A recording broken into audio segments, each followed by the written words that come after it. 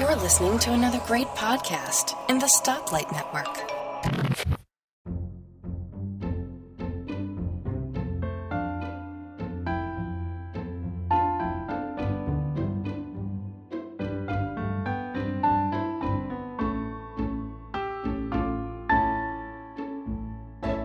Hi folks, and welcome to Let's Talk Apple episode 31, the show for March 2016, and I'm your host, Bart Busschots. Joining me as ever, I have a wonderful panel of Mac geeks and interesting people. So first off, from the United States of America, I'm joined by Adam Christensen. Hi Adam. Hey, how you doing? Not too bad at all. It's been a while since we've heard your dulcet tones here, so it's good to have you back. Yeah, I'm glad to be back on. It's been way too long. Well, there's always a seat at our mic, assuming we can make all the time zones line up and, you know. Right.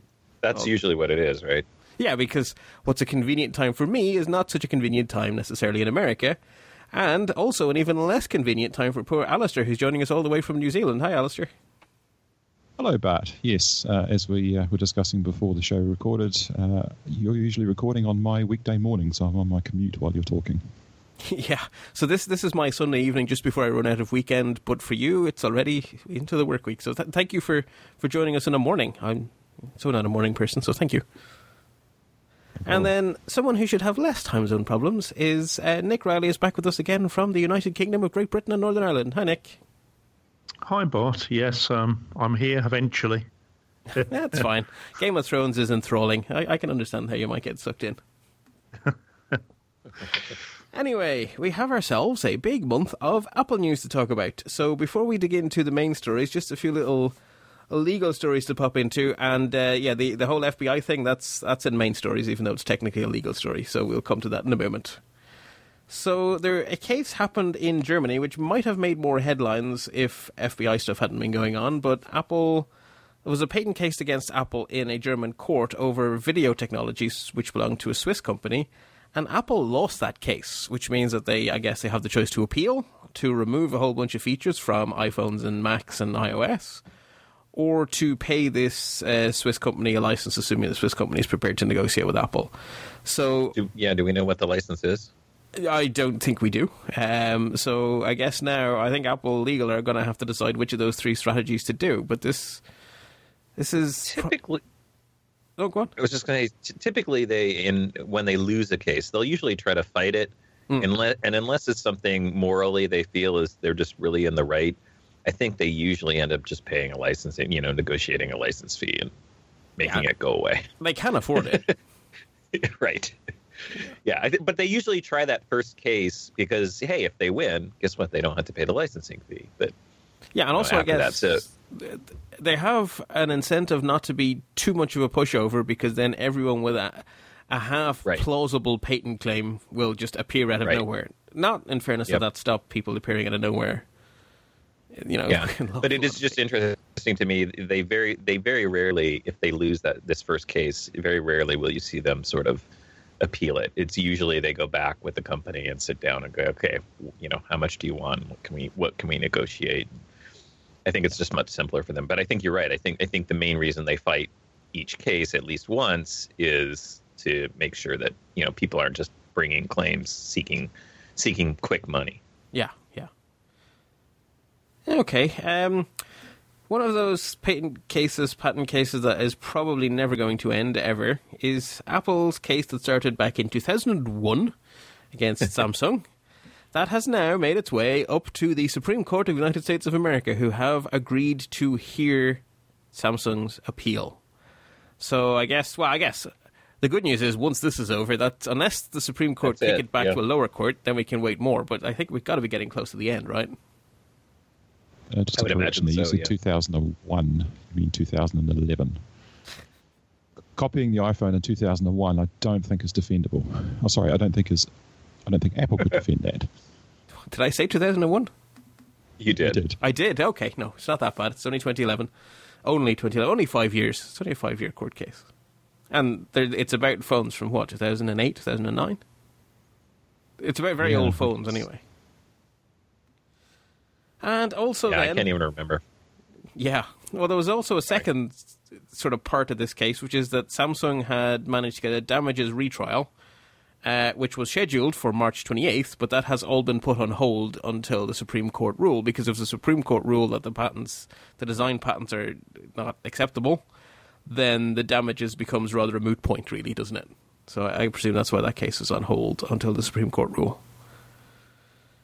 Okay, so the big main story, Apple versus the FBI. So I have lots of stuff in the show notes to give you the chronology of what happened. I'm going to just quickly summarize the facts and then we can have a chat about it. So when last we left our heroes, it was all still he said, she said, and I think there was a court case coming up in the future, but it was still very much in the future. So the first story after our last recording is that the FBI basically got nasty. And it's sort of like the old cop show equivalent of, well, you can use the hard way or the easy way. And they started to say, well, if you don't want to write the software for us, tell you what, give us your private key and all of your source code, and we'll do it ourselves, which is a spectacularly nasty threat. Also, we had just heard last time that a similar case in New York had gone Apple's way, and I think we all expected that would be appealed, and that was indeed appealed. Some more big names came on Apple's side since last we spoke. Former CIA Director James Woolsey, Richard Clark, the former National Coordinator for Security, Infrastructure Protection and Counterterrorism, or just the Counterterrorism Czar, as he was more commonly known. Harvard law professor Susan Crawford made a clear case laying out the legal arguments in Apple's favour, and they were very much not in the FBI's favour. And then, in a surprise move, the FBI changed the type of hearing. We'd like an evidentiary hearing, and everyone was kind of saying, that sounds like they don't think they have a good legal case if they want an evidentiary hearing. And then they really changed one quick point things. On that.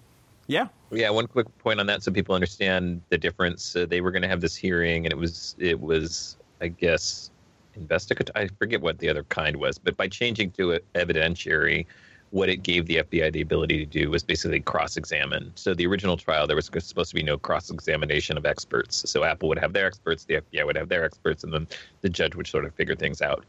Right. So that was kind of, that push was like them kind of showing, hey, we want to be able to, grill Apple's witnesses, and that's what sort of led to that idea that maybe their case wasn't all that strong. Okay. There was also an interesting point in one of the rulings. So the rhetoric out of the FBI had always been that Apple was flouting the court order by not immediately decrypting the iPhone. And the judge in the case basically said, that's not how the law works. I make an order. Apple doesn't have a right to appeal. Apple took the right to appeal. Apple have done absolutely nothing wrong here. This is not flouting anything. And I on the whole, the FBI have not done anything to show themselves in praise in this whole affair. They have not acted in good faith, in my humble opinion. Anyway, then, at the very last minute, literally at the last minute, actually, because the Apple keynote we're going to talk about in a bit happened on the Monday, and then while the keynote was going on the Monday morning, Tim Cook was still telling us all about how the Apple were going to vigorously defend this stuff in court. And then between that Monday morning keynote and March 22nd, when the actual court case was supposed to be, all of a sudden the FBI asked the court to suspend the hearing, hold the case, give us 2 weeks because we think we might have found a way in after all. Not very long after that. 8 to 10 hours. Yeah, 8 to 10 hours before the trial. It was about 8 to 10 hours before they were supposed to have the trial or something like that. It was, less than 24 hours, basically.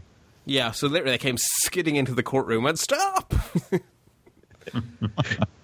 Unsurprised. Well, I guess as we probably expected from that, last-minute postponement, the FBI then let it be known that they succeeded in breaking into the phone. They haven't told us how they broke it into the phone. Once they succeeded in breaking into the phone, they ended the case. They basically said to the judge, yeah, whatever, you can let that order go. We don't want that order anymore. I think the legal term is vacate, I think. Vacate the order. So the order got to go on a holiday. That's vacation. So we don't know how they got in, but the entire internet, well, not just the entire internet, the entire news media seems convinced that it was an Israeli company called Cellebrite who got in through some sort of zero-day exploit we know nothing about. Apple released a statement basically saying this court case should never have been taken in the first place. They also then requested a delay in that New York case that we mentioned earlier, arguing that if they can use this newfangled method to get into the San Bernardino iPhone, why can't they use this newfangled method to get into the New York iPhone? What do you need us for? You've just gotten into an iPhone. And the EFF were very quick to point out that while this one particular battle may be over, the war is far from over, and there is a long way still to go in this whole thing. The ACLU jumped in then. The DOJ next jumped in and basically said, yeah, so we plan on keeping on using the courts to compel tech companies to do what we want. And then the ACLU released an interactive map showing the 63 times the All Writs Act has been used against Apple and Google. The FBI then also said that they're going to use their newfangled technique in a homicide case in Arkansas, and there is reporting from Vice that implies that there is a case going on in a secret court in Boston that revolves around the All Writs Act and forcing decryption. So maybe the next battle is already underway and we simply don't know about it. And there is also a father of a 13-year-old Italian kid who tragically passed away, who is basically saying that Apple should put a backdoor in their encryption so he can get the photos off his son's phone, which is heartbreaking, but not a very good argument for removing security from everyone on the planet. Well, yeah, that case I take issues with, and it's not because I'm not compassionate to the father's situation. Yeah, but when I read the details about that case, the son was diagnosed with, I think, some form of cancer about 2 years ago, and the family knew. So, one, at that point, you would think you would plan for this type of scenario and say, hey, why don't you give me your passcode in case something does happen? We're going to remain positive. I get that idea, stay positive and make sure think that, oh, well, he's going to come out of this. But just in case, you would think you'd plan that. And plus, this was a 13-year-old kid. I don't know about other parents out there, but in my house, just for safety and security and for a bunch of other reasons, my kids aren't allowed to have passcodes on their devices that I don't know. They have passcodes on their devices, but I have to be able to get into their phones. They're young kids. 13 is very young. This kid's a minor. Yeah, so I'm all for, I don't go in there. I don't open their phones. But if I ever needed to for some reason, then I have the ability to. And it's just surprising to me that, they didn't. And I think he wasn't living with his dad full time. So that may be, part of it. But again, at the same time, it's just sort of like, there were a lot of scenarios here. So I don't think this ball falls back in Apple's court. Really. No, it's very sad, and it pulls in the heartstrings. But it's a terrible argument for removing security from everyone on the planet. Terrible. And I think it should be a lesson to other people out there too. If you are in this kind of situation, especially in a family, and we've talked about this on some other podcasts because we've had this scenario happen to friends and family where someone passes and someone can't get at data. Make a system. With your loved ones and your family members so that you can get into their devices, because it's really not the responsibility of the company. I don't care if it's Samsung or Apple or Google or whoever. These are living in a digital age. These are things that we need to think about. Do you have access to their Flickr account? Do you have access to places where they might have backup data and important documents stored?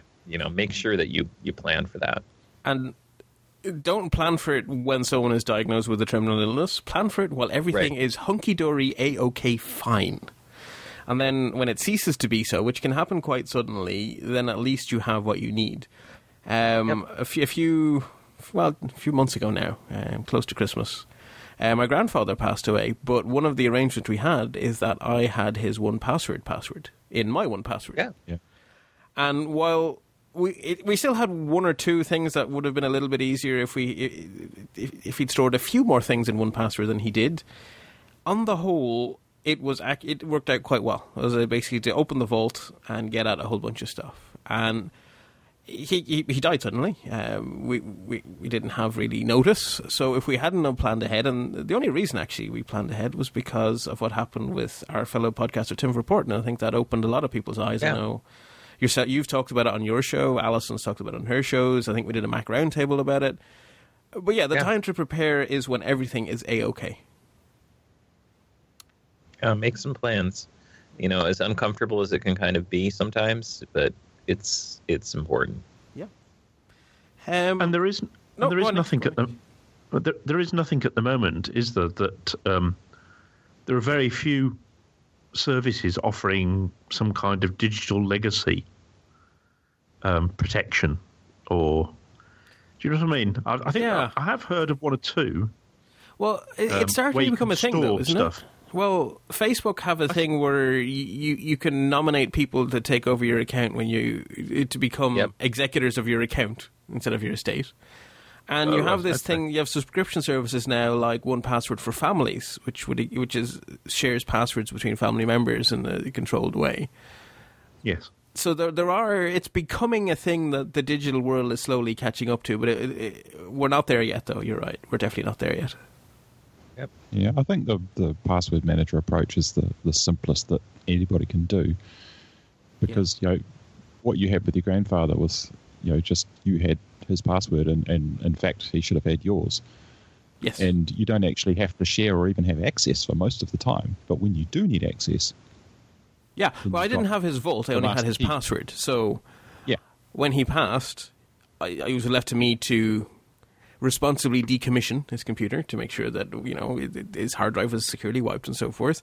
And as part of that process, one part was to take the 1Password vault and put it onto my computer. Yep. But until that happened, I had a password to something I knew I could get to if I needed to, but not something I had all the time. And again, it would be vice versa. And it's... Again, my 1Password is in my better half's 1Password vault, and vice versa, because if anything happens to either of us, we need to be able to get into each other's 1Passwords. Very sensible. Very sensible. Mm-hmm. Not very cheerful, but very sensible. Yeah.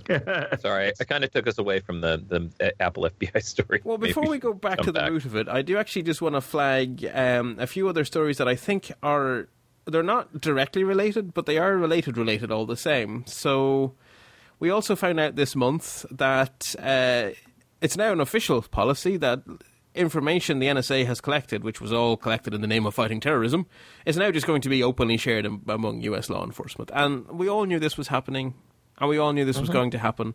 But now we know that it really definitely is happening, which is just sort of proves the point that this stuff creeps. There is no such thing as we're only going to do it to fight terrorism. It will never, ever, ever, ever be that way. Only unlock iPhones to fight terrorism. No, you won't. Already we're talking about drugs cases.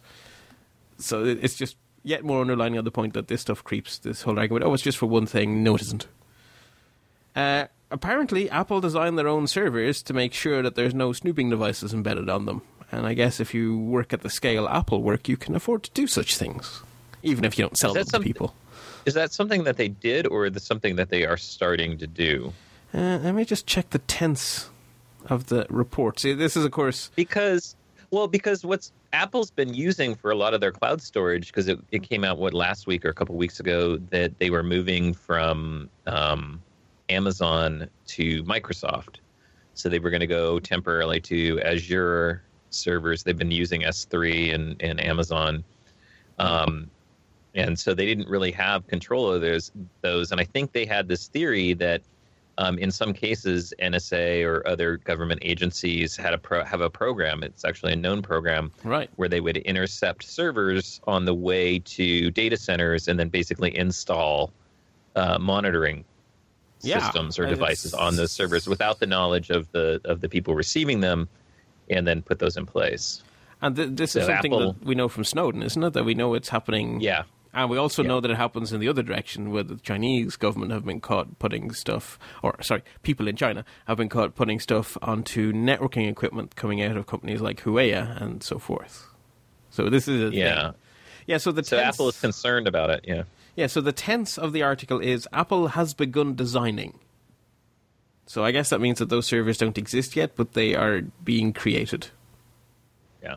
And they ultimately want to bring all iCloud stuff in-house. And I think a lot of that is a reaction to some of the privacy and security things that have been happening, and then Apple is aware of happening.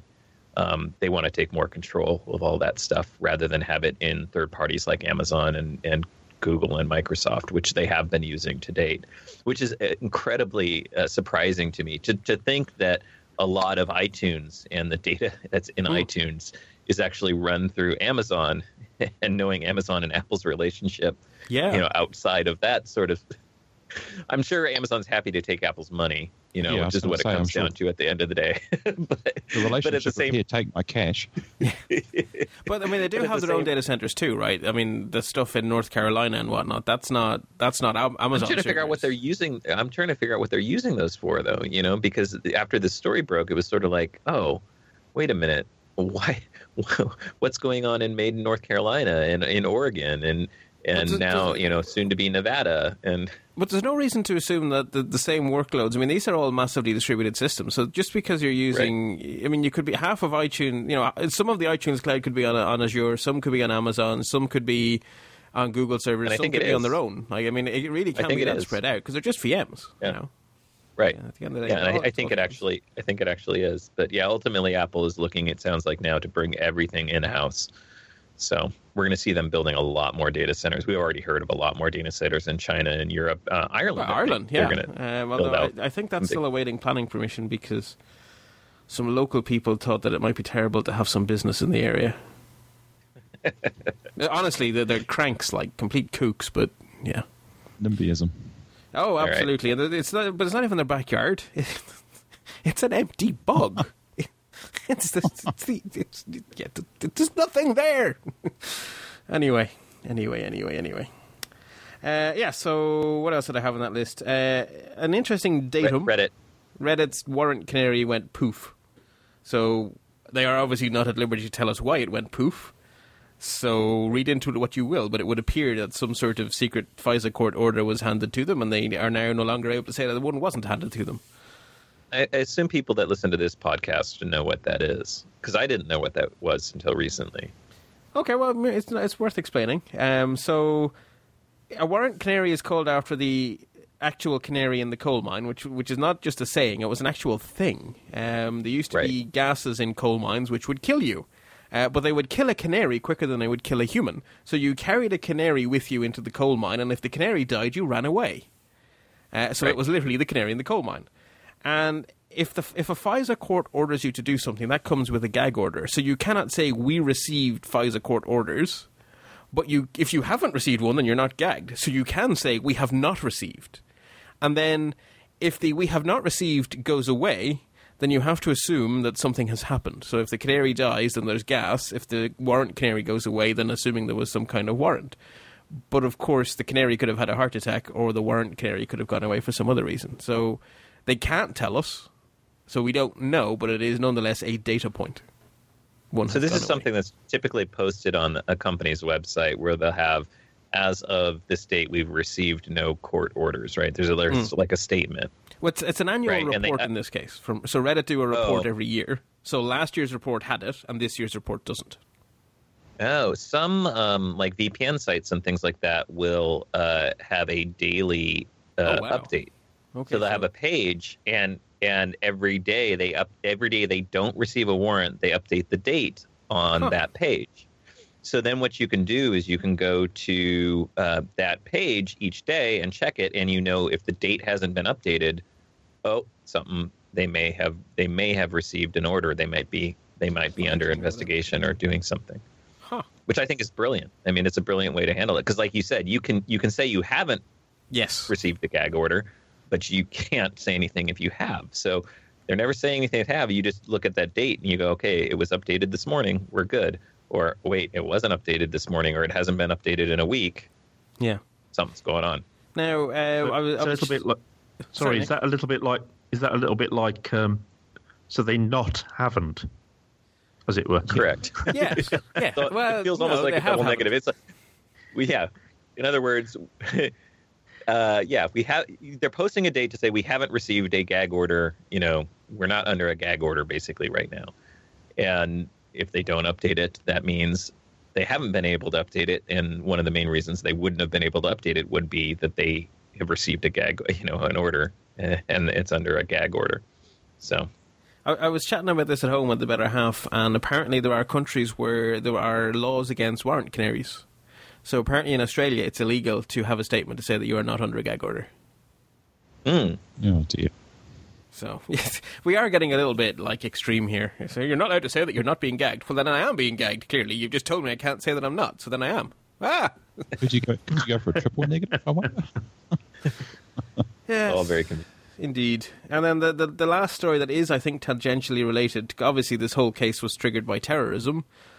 So the New York Times are reporting that the Paris attackers did not rely on encryption to evade detection. They relied on a much more basic technique. They just had burner phones.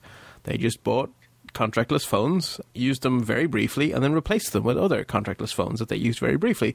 They were religious about it, if you'll excuse the pun. And no amount of taking away all of our security can prevent this kind of thing. If you've ever watched Breaking Bad, you know what that's all about. Yes. Okay. So there's the facts, and I've given probably a little more commentary than I had meant to as I went through the facts. So I was going to keep it all neutral and then have my commentary, but I couldn't resist. So kind of hard. Anyone have anyone want to jump in with their thoughts on this? I've been manipulating the mic a little bit too much. Just one thing. Is there anything any of us can say that the entire tech industry hasn't already said? That would be a no. I eat boogers? I don't know. Oh, you mean relevant thing. Well, yes. Yeah. Probably not, yeah. Yes. Well, no, you can. Well, no, you can give your... There is value in saying that, I agree with the ACLU stance on this. And I disagree with the FBI stance on this because... there is value in having your voice.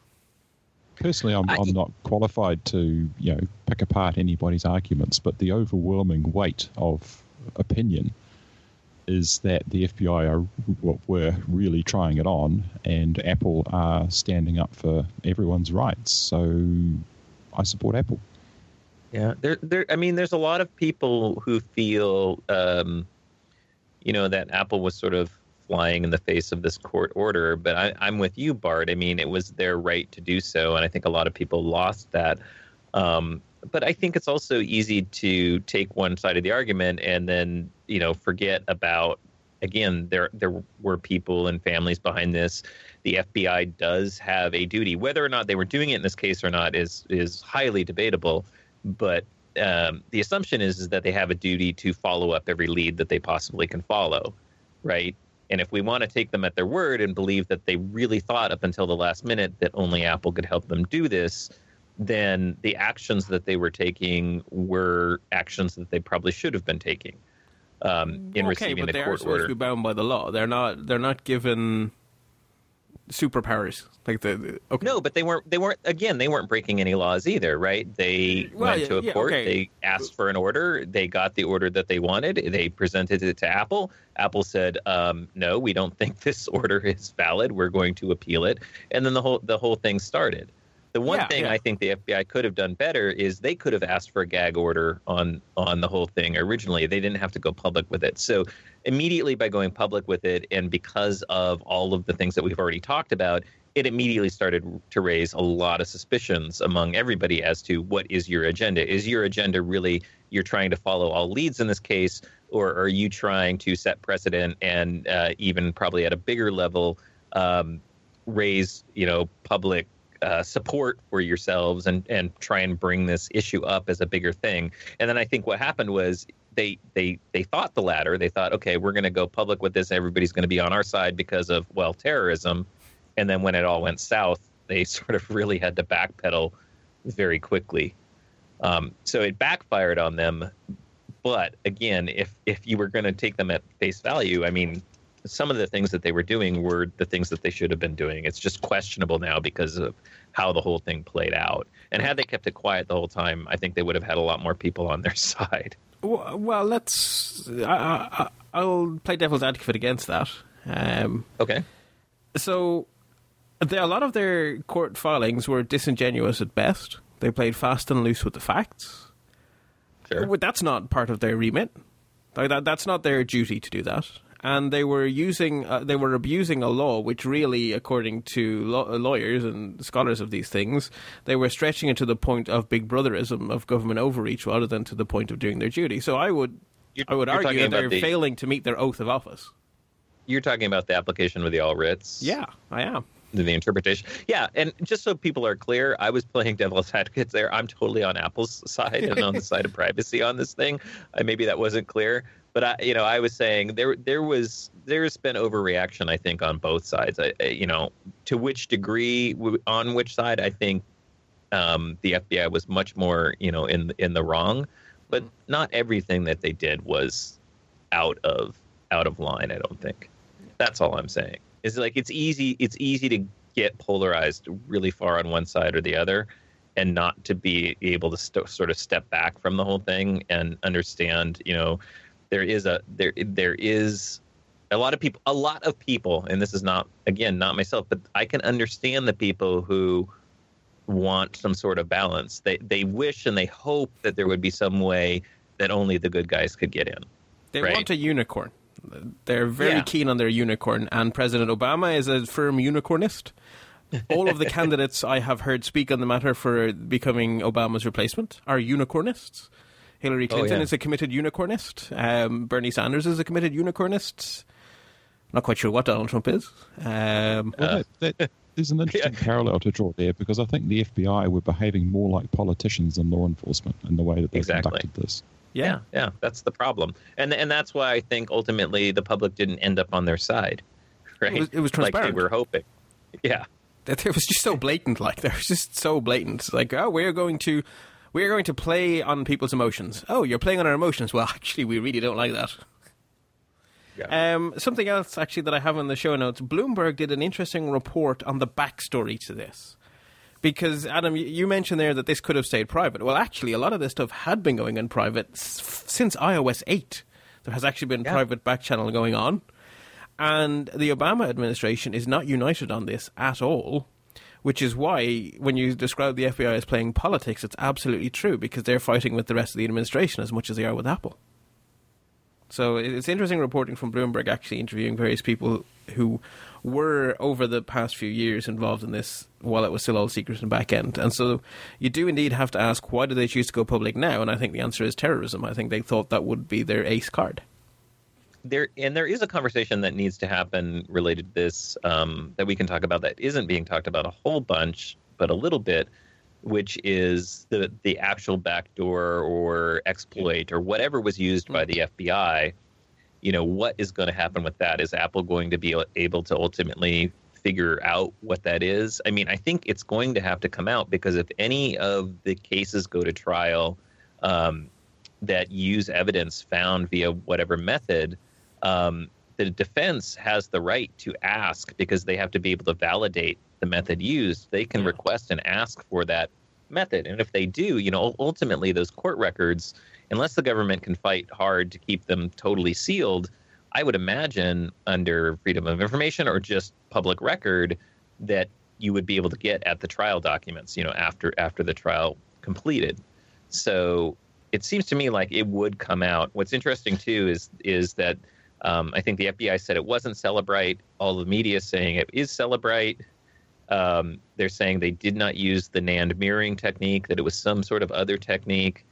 But I'm not sure who to believe, because a lot of evidence is pointing to Cellebrite. I think I read one article that the FBI has had contracts with Cellebrite to the tune of a couple tens of thousands of dollars a year, but suddenly right before this iPhone unlocked, they did a contract with Cellebrite for about $231 million. Right.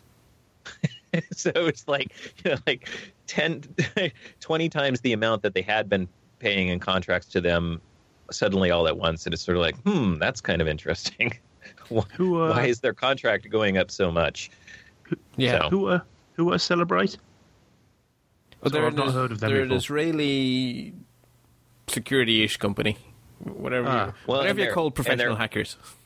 And their parent company, I think, is a company called Sun Technologies out of Japan, right? Oh. Yeah, whose stock has shot to the roof, so good for them. So are they similar to the company, was it in Italy, that got hacked recently and client listed? No. Well, yeah, they're the same industry, right? I mean, it's not the same company, but they do the same thing. Yeah, I mean, they're security contractors to a lot of governments for doing this kind of work. It's my understanding. Yeah, so they're a similar outfit to the crowd that were hacked. The hacking team, as they're imaginatively named. I think it's quite interesting, considering how acrimonious this has been, that the FBI haven't come out and said, we've managed to get into the phone, and it's a good job we did, hint, hint. Well, almost everyone was sure that there's nothing on the phone, including the FBI. Yeah. I think their silence is probably actually said actually there wasn't anything much on the phone. Probably. Well, yeah, they're never going to say it. They're never going to say it. I know they're never going to say them exactly not saying it. I think. Yeah. Them not saying anything about it, I think, does sort of point to that there was nothing ultimately on the phone, because had there been a bunch of stuff on there, they would have, started filing for, warrants to seek out other suspects. They would have leaked. They would have leaked it. They would have gone to the Washington Post or one of those big Washington papers. They would have leaked it. There's no way that they wouldn't have. Call me cynical. Yeah. So that just goes back to the political nature. But getting back to the actual hack itself. The other thing I've heard from a lot of people and they're concerned about is, if there is some sort of 0 day, is my data, is my phone, is my privacy vulnerable? And I kind of think, I still kind of suspect that they may have used the NAND mirroring technique and just don't want to say. Well, the other thing is, right, so the other way to get what they want would be, so why could they not do Government OS on their own? Well, the reason they couldn't do Government OS on their own is because of the code signing. So if there's some sort of 0 day that gets around the code signing, well, then they're free to write any software they want, which means they're free to do whatever they wanted Apple to do. Right. Well, so a 0 day is as plausible as NAND mirroring. Right. Okay, so a 0 day that allows them to write Government OS, which gets to my bigger point for those people who are concerned about their privacy and security on their iPhones. Remember that the original thing that the FBI was trying to do was basically crack the passcode. And if you have anything other than a 4-digit, simple 4-digit or a simple 6-digit passcode, if you're using an alphanumeric passcode of a suitable length, even if they're able to write Government OS or do the technique that they wanted to do, which would enable them to basically brute force hack the phone, it's going to take way too long for your device to get hacked. So I'm assuming that even ultimately, whatever this technique was, it was related to what they originally wanted to do. Now, I don't know with 100% certainty, but my guess is that's what happened, is they still had to crack the phone against the passcode, and I think they were able to do it because my assumption is there was probably just a 4-digit passcode on this device. So if you're worried about it, consider not using 4-digit passcode on your phone and using something more complex. Yeah, with Touch ID, that's easier because you won't have to enter it every single time. My theory is that somebody finally noticed that Post-it note in the photograph of his desk. It had 1, 2, 3, 4 written in marker. Yeah, it's not the world's least plausible argument, although wasn't it? What's his face, McAfee, who suggested they try social engineering on a dead guy, which I thought was very clever. But McAfee is special. I also think it's quite ironic that. So say I'm the person who the FBI wants to know about, and I'm banging my fist on the table saying, no, you're not going to have my data. I've got it all protected. I'm just going to type into this Google document all about it. Yeah.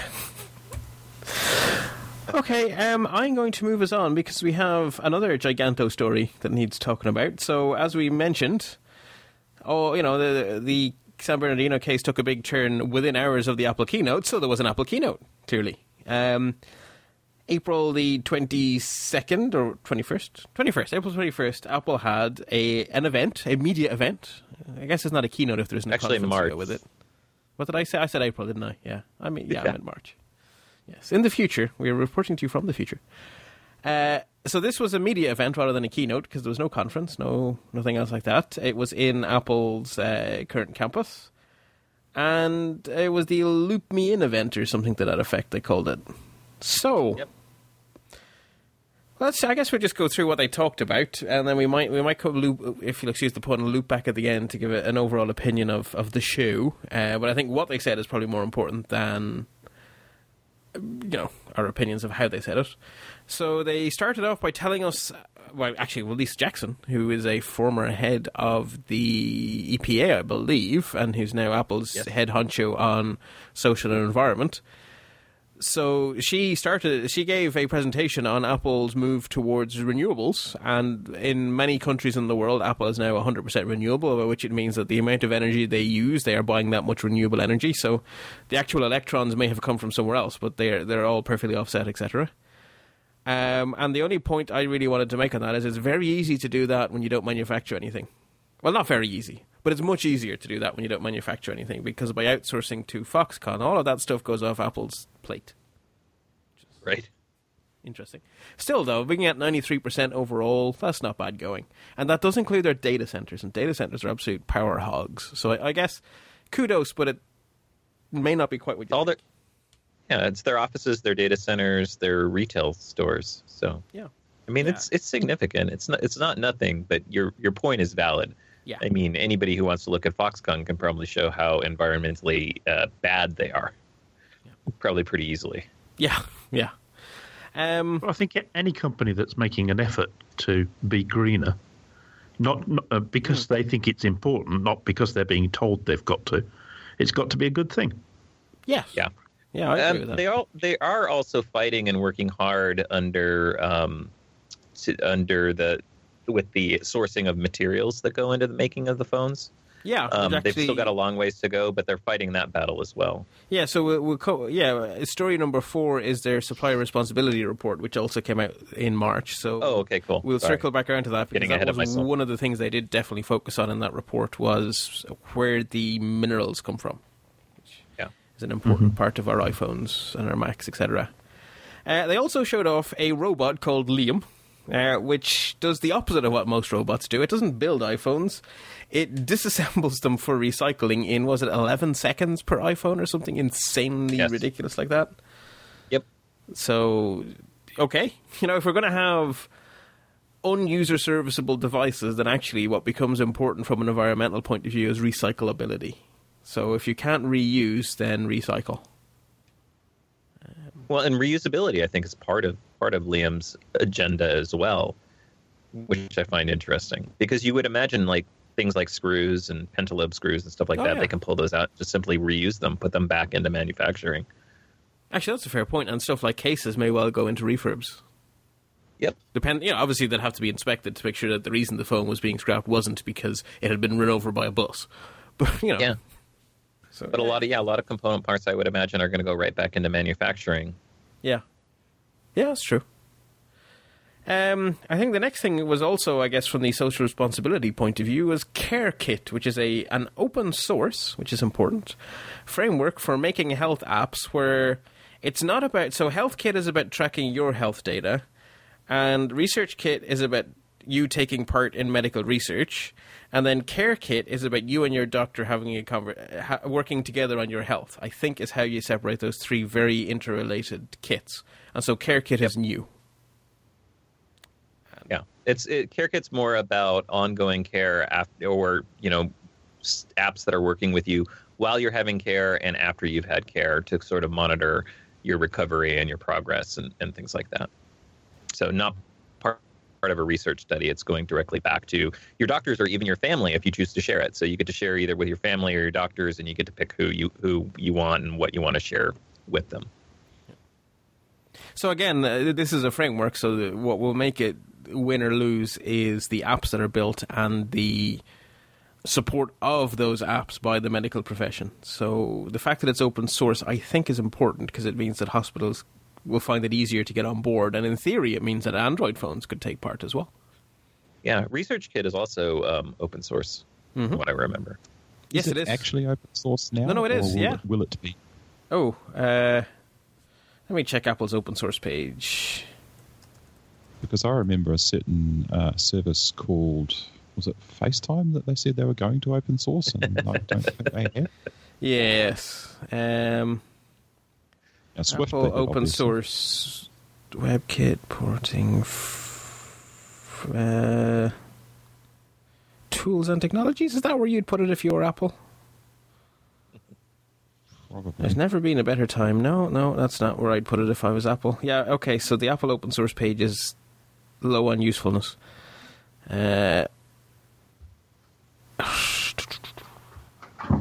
Related sites, open source development. We'll try that. Apple open source Swift, WebKit, ResearchKit. Okay, well, ResearchKit, Bonjour. Okay, so it's not listed next to ResearchKit yet, so it's not there right now today. But yeah, ResearchKit is there, and that's not that old, so yes, we have every reason to believe that CareKit will. But oddly, FaceTime is not. Yeah, so strange that. Yeah, so it's Swift, LVM, and a whole bunch of really low-level stuff. WebKit, ResearchKit, and Bonjour, and Darwin. Yeah, Darwin, Unix. the underlying Unix. I mean, they call it that's calling it Unix is a bit pretentious. It's not. It's a Unix, I guess, but that's still a bit pretentious. Anyway, so yeah. Sorry. No, go on, Nick. The only problem that I see with these things is I can't see our health service ever being organised enough to use them. That's where the open source might just get it in there. If it's a case, because I think it's very, very, very hard to get to get a national health service to use something that belongs to a corporation. Yeah. But if it's app agnostic, if it's vendor agnostic, at least it has a chance. I'm not saying it's going to happen quickly, but it has a chance. Maybe in time. Yeah, I hope so. I really, really hope so. We need this kind of stuff. Because the point I made on stage was that you're in for surgery, better half went through surgeries last year. While you're in there, you're on amazing care. And you have all of these machines hooked up to you, monitoring everything that's going on. You have the world's experts all around you, helping you go. And then you get let out, and they give you a piece of paper, an A4 sheet of paper, which doesn't seem like a very good replacement for all that care. And a sheet of paper often doesn't agree with what you were just told. Yeah. Or you're on so many painkillers, they might have told you to eat pink elephants. The last time I had to be in hospital, it was actually fairly good. The time before, which was a good number of years ago, and they just seemed to take down the same information on pieces of paper several times, which was pretty bad, I thought, technologically. So yeah, I suppose I can see how this could be very useful, but whether the NHS will get their heads around it and do anything about it, I don't know. We'll see. Well, I think the important thing too is, the idea here is you would have an app. So if you're given that sheet of paper, or if the thing is the app itself, you get simple little check boxes. So if you're supposed to take a pill at a certain time every day, you would, go in and you would check the box and say, yes, I took the pill. And that data would be shared with your doctor. So if you forgot to do that, they could maybe send you an email and say, hey, did you take that pill? So they can monitor sort of what's going on in a little more real time. And you actually do have someone, even though you're not in the hospital, sort of checking on that. And, it's probably going to be an assistant or, an RN or something like that. But at the same time, at least they're able to check up on you. Or if you're supposed to, take your heart rate at a certain time every day to make sure that certain things aren't happening, then, you can do that and log it into the app. And if the logging's not happening, then the hospital can keep a little bit better track on your post-hospital care, which is important. Yeah, it's a nice idea. And even just simple stuff like your phone/watch tapping you on the wrist or making a bong to tell you now have to go do that exercise. Whatever the physio said, you got to go do that now. 5 of them, please. Yes, that's good. Yeah. So it has great potential. Whether we'll see that potential quickly is another question. Apple TV OS also got a little bit of TLC folders. Great, about time. This is with more and more apps coming out, my home screen was getting a teeny tiny bit cluttered. And some Siri tweaks and improvements. Probably the Siri improvements for me are so much better. Yeah, searching in YouTube and stuff like that. I just say the words. It's great. Yeah, the dictation is very, very helpful. Yeah, it really is. I haven't got over the fact that I feel like an idiot talking to my telly, so I just navigate. Well, I can solve that for you, Bart. Move to New Zealand, where it doesn't work at all. Still. Oh, okay. Not even the dictation. The dictation the speed of it is what impressed me. It's incredibly fast. I don't know how. It's quick. Yeah. Yeah. The thing that annoyed me the most about that was I updated the OS and I had a look at the search box and there was a little microphone icon in it, but it doesn't work anyway. Oh. I thought that was a bit mean to put the icon in there when I can't use it. And do you guys have a... Go on, just Adam. Curious, is there actually a Siri button on your, or like a microphone button on your remote, or do they not even include that? There was a rumor before it was released that wasn't going to be there, which made me very angry. But it is there. Mm-hmm. Just doesn't do anything. You have the button, but it doesn't do anything. Yeah, so when they add more language we'll do something in the future, yeah. Yeah, now it's a software thing, yeah. If it was a hardware button missing, then they could never fix your Apple TV. Well, they just make you buy a new remote. Oh, that'd go down really well. I don't, sure. Not like they haven't done something like that in the past, right? No, it's true. It's not impossible, I'll grant you that. Okay, I'm going to jump us on to the Apple Watch. The Sport Edition got a $50 price drop, and we got new bands. So nylon bands for the first time, and we got more colours in the fluoroelastomer sports bands.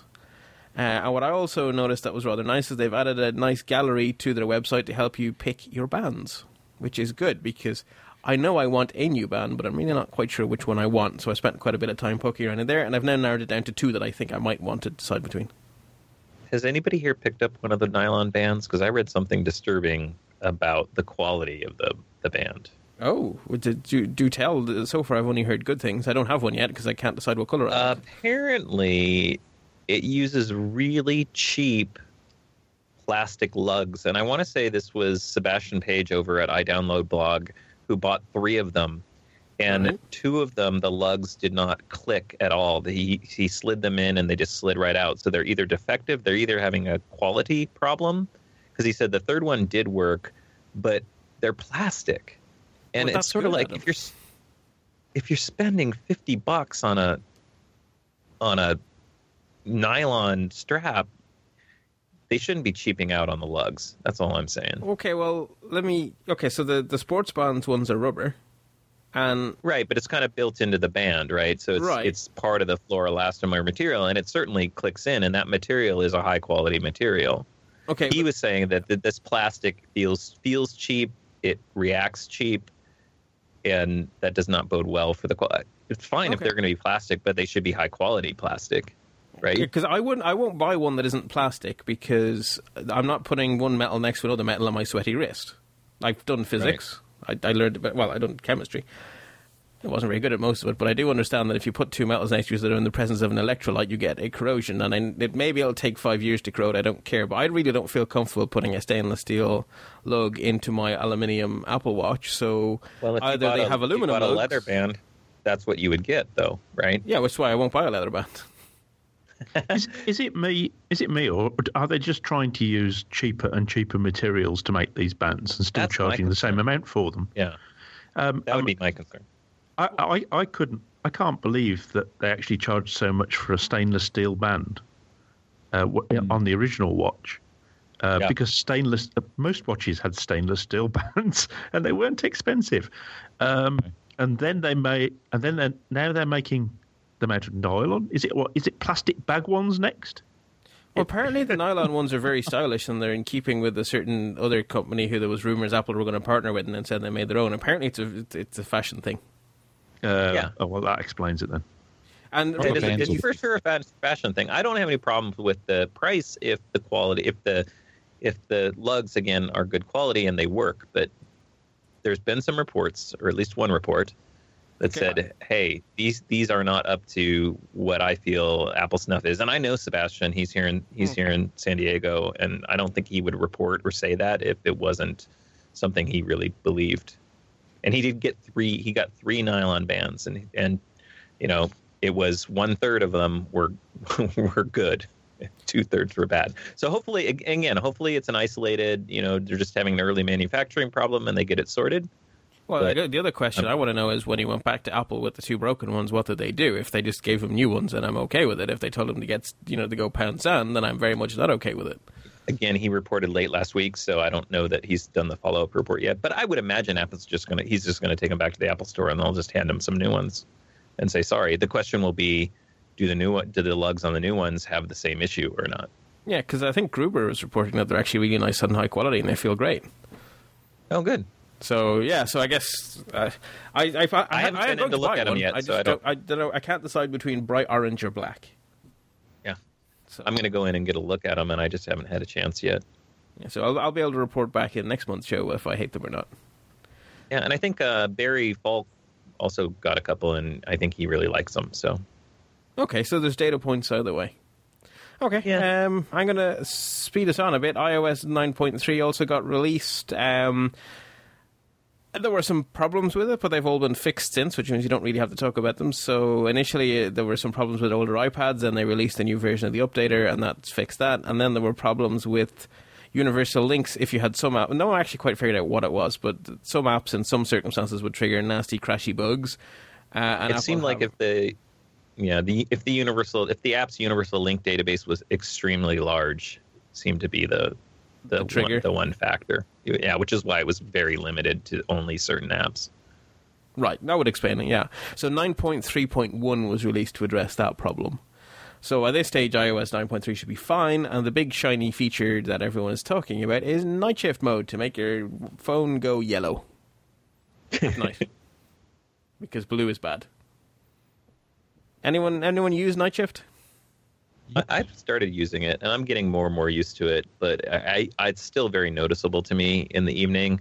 And, the whole point is to help you sleep, right? It's supposed to help with your sleep cycles to not have the blue LED light and have a more natural light in the evening. So I have it set for the whole sunrise, sunset sort of activation.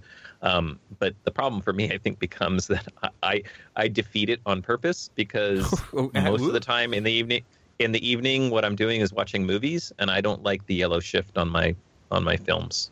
So yeah, I can see why. Yeah. So.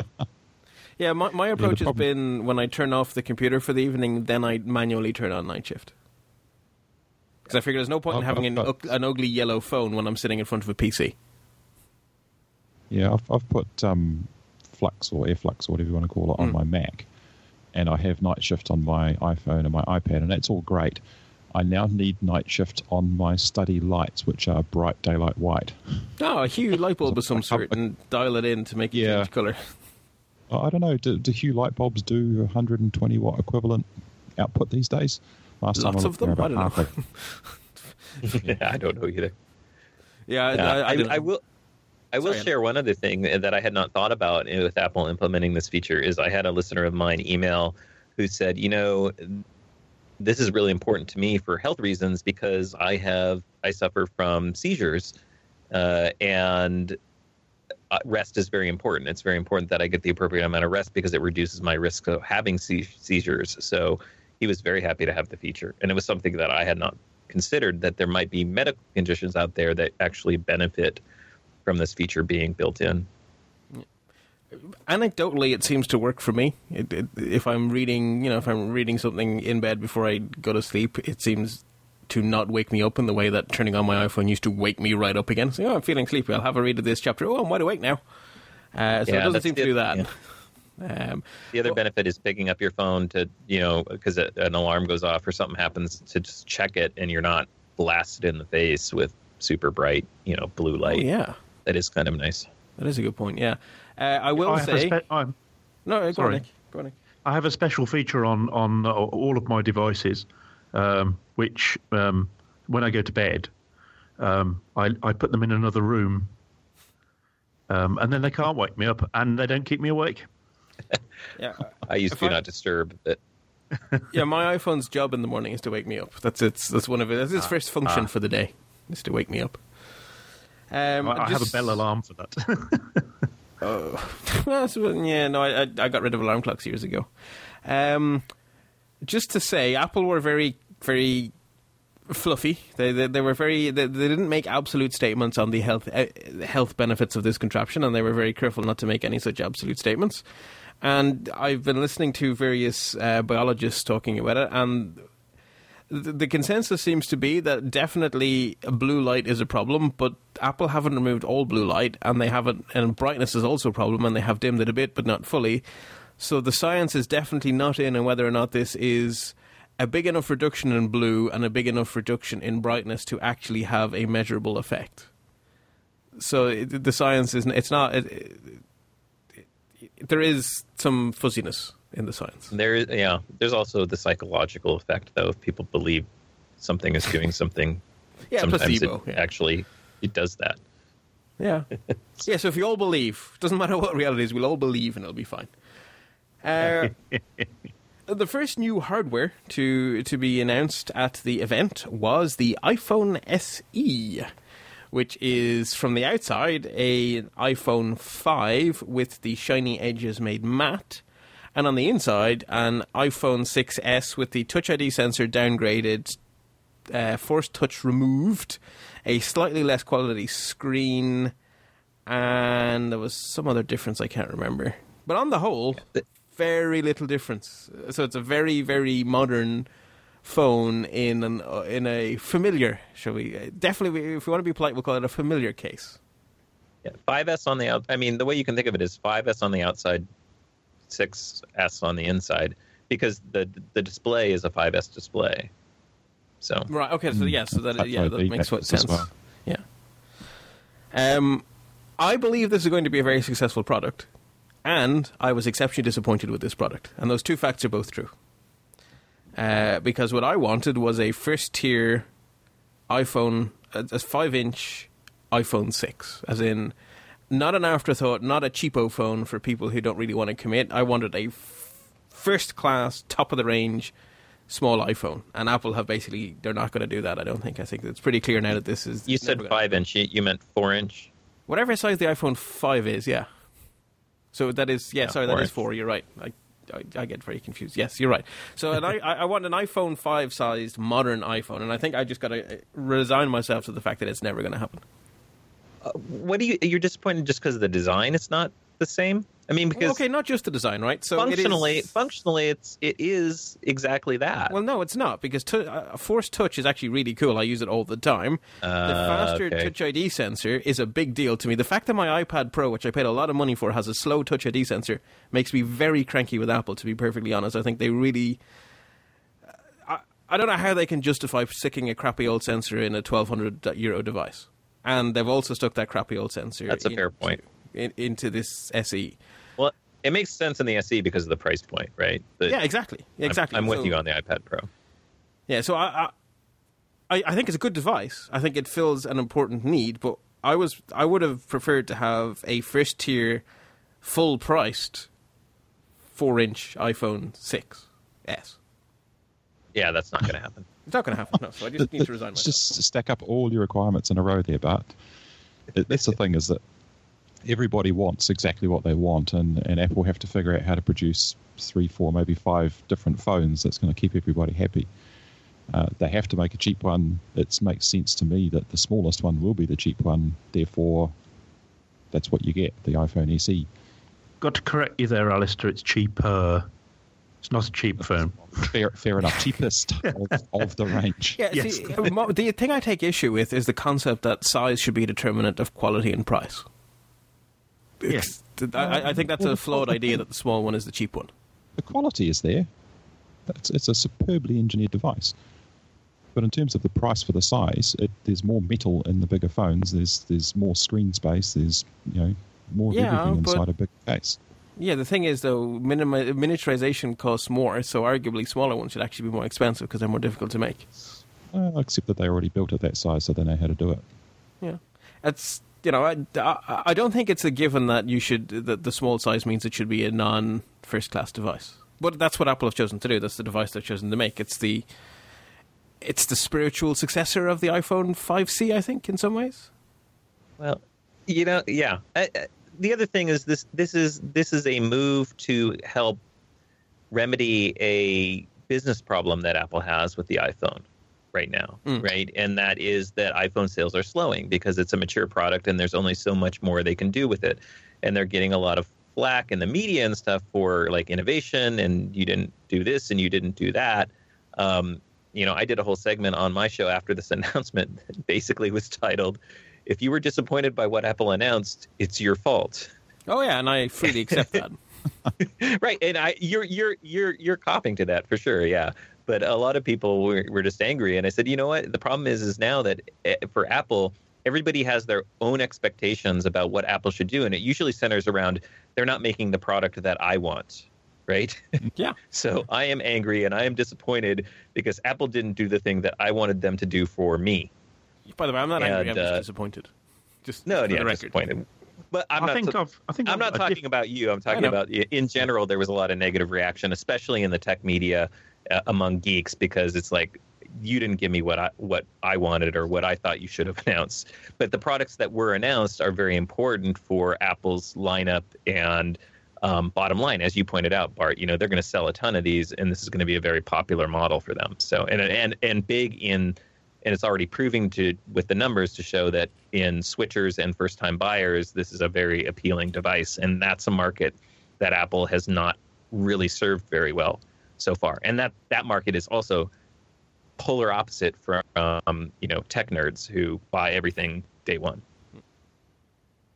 I think I was a bit disappointed personally because not because they're not doing what They aren't doing what I want, but the reason I'm disappointed more than anything else is that we're not seeing anything genuinely new from them. We've over the last 10 years we've had great innovation, not just innovation, great new things that have completely revolutionized everything. And I know they can't do that every year, but the fact is we've had an iPhone, we've had another iPhone, we've had a slightly bigger and always faster iPhone. We've had an iPad. Great, that's something completely new. And then we got another iPad, and now we've got a bigger iPad, and now it's got smaller again. And I would just like to see something genuinely new from them. And I know that I can't say what that would be, but it would be just great to see Apple take on something completely new, something they could revolutionize, like the watch and the car. Yeah, I suppose, except that I haven't bought the watch. Well, I have, and I really do find that a revolutionary device. Like it has. Don't get me wrong. Or health kit, or research kit, or Apple TV. I'm not saying they're not. No, I'm not. Don't get me wrong. I'm not saying they're not doing anything innovative. Right. So I think that's what I've heard people say, is you can't say they're not doing innovative. And far from it. They're constantly innovating. All the tech they put into their phones is constantly changing. Right. But still phones. You're talking about new revolutionary products or products that they haven't done before. But again, I talked about this in my show as well. People have this revisionist version of history. And if you go back and look and really start to map out those milestone moments for Apple and go back as far as you want. Start with the transition to Intel processors, and then the iPod, and then the iPhone, and the iPad, and the Apple Watch, and map out how many years apart those innovations are. And what people forget is we're in that in-between cycle. It takes 3, 4, 5 years between those events. So give Apple a couple more years, and maybe we'll see a car, and there's a whole new innovative product. And they're not on any different schedule. And what's so funny is I think because the pace of innovation has become so rampant and just the times we live in, people are expecting more in a shorter time frame. Yeah, but it's never happened that way. I also think it's down to the fact that they now drip feed us stuff. Whereas in the past we'd get a big leap between one operating system release and another. Because they're drip feeding things. No, that's not fair on them, I suppose, to call it drip feeding. But because we're getting small increases, but it's a different model, we don't see the big picture. Yeah, see, the old model of giving us a big shiny OS update actually caused us as end users. It was fun for us nerds, but it also meant that people had to do these really scary upgrades, and people would hold off for ages. And they also used to charge us for those upgrades. So that's true. I do much prefer this incremental approach, which is also the approach Microsoft is going with. They've just basically said that Windows 10 is it, and we're just going to keep incrementing it. So, but I think that it's a natural progression from that people tend to get a little bit disappointed, especially if you have a whole announcement like this where you're not actually announcing an awful lot. I had a similar we've tweaked this, we've tweaked that, and I had a similar view until someone pointed out to me, yeah, they advertised an event in their town hall. This was not a small big media blowout event. Yeah. So I guess we should... A couple... a few hundred, and probably not even a few hundred. There was how many people does that theater seat? Like 300, a couple hundred, and it wasn't full. 300. So you're talking a couple hundred journalists, and that's about it. Yeah, I appreciate all those things, but I would still like to see Apple do something really cool. And they will on their normal cycle. It's just people think that there's like this ramped up cycle for some reason, and I'm baffled as to where it comes from, because if you look at the history, there isn't this new revolutionary product that everybody else is going to copy more frequently than every 4 to 5 years. There just isn't. There never has been. So I don't know why people think the pace has slowed down. Well, we got the iPhone and the iPad fairly close together, didn't we? 3 years. There was 3 years between those, and one could argue that the iPad is just a bigger iPhone. I mean, the iPad is certainly not the innovation that the iPhone was. I mean, you could say that we had a Mac and then we had a laptop Mac, but yeah, okay, laptops were innovations over desktops, but not really the same level as what as the innovations that came before. So part of the reason that the iPad came so quickly after the iPhone was the iPad actually started first. Yeah, Yeah, and I think another more recent thing that everybody's looking at, going, well, then Apple should be doing something in VR or augmented reality, because look, we've got Oculus Rift and we've got the Samsung Gear VR, and this is becoming a big thing, and Apple is not innovating and they're behind. The reality is that we know from the rumors that they've hired a ton of people in these fields and they've been doing a lot of research and development. But again, people also forget that Apple is hardly ever first to market, because the problem with all these people that are first to market is they have no idea what they're going to do with the technology. They're just throwing the technology out there because it's cool. And it's going to be Apple who in a year or two is going to bring out a VR augmented reality system, and everybody's going to go, oh, that's what this is for. They're going to have a full solution, and you're going to go, oh, yeah, now it makes sense. Now I want one. Now I understand. I'm not going to have this thing that, is just floundering around and everybody's trying to figure out for the next 2 or 3 years exactly what the heck to do with it, right? HoloLens, too, which to me is the most interesting of all of the ones that we've seen so far. But again, even Microsoft really quite hasn't figured out what people are going to actually do with it yet. Yeah. Well, yesterday I went to the in the UK we have a program called the Gadget Show, and they do something called Gadget Show Live at the NEC, which is just down the road from me. And so I thought, I'll go to that definitely. And I really splashed out in the new VR world. I spent £12.50 on some Google Cardboard. Yay! So that's my foray into VR. I think that's a good way to do it. Cardboard is cool. Yeah, it is. It's great fun. Yeah, because you're now experimenting. You can now get an idea of what the possibilities are without spending thousands of dollars. I think that's a very good way to play around in a whole new space that no one really knows what it's for. Yeah, it's true. Yeah. Here's a little fun trick. What? Oh, sorry. I agree with you on the Microsoft HoloLens being the most interesting, because it's augmented reality, not virtual reality. Right. And that I can see having much better real world uses. Okay, guys, I am going to jump us along, I think, because we're well over the hour mark, and we still have a whole other new piece of hardware to talk about. Sorry, probably my fault. Oh no, I mean it's a good conversation, right? It's just I gotta watch the time. I have work in the morning. So the other piece of hardware we got was a small iPad Pro, or a powerful normal size iPad, depending on your point of view. So this is the same size, I think. The physical dimensions didn't change from the iPad Air, did they, Adam? No, they're exactly the same. Exactly the same. So then to the point where the cases would even fit if the ports weren't changed. Okay. The locations of things weren't changed. Yeah. So the things that make the iPad Pro, I guess, are support for the pencil and support for this new dock adapter-y thing. Smart connector. Smart connector, that's the one.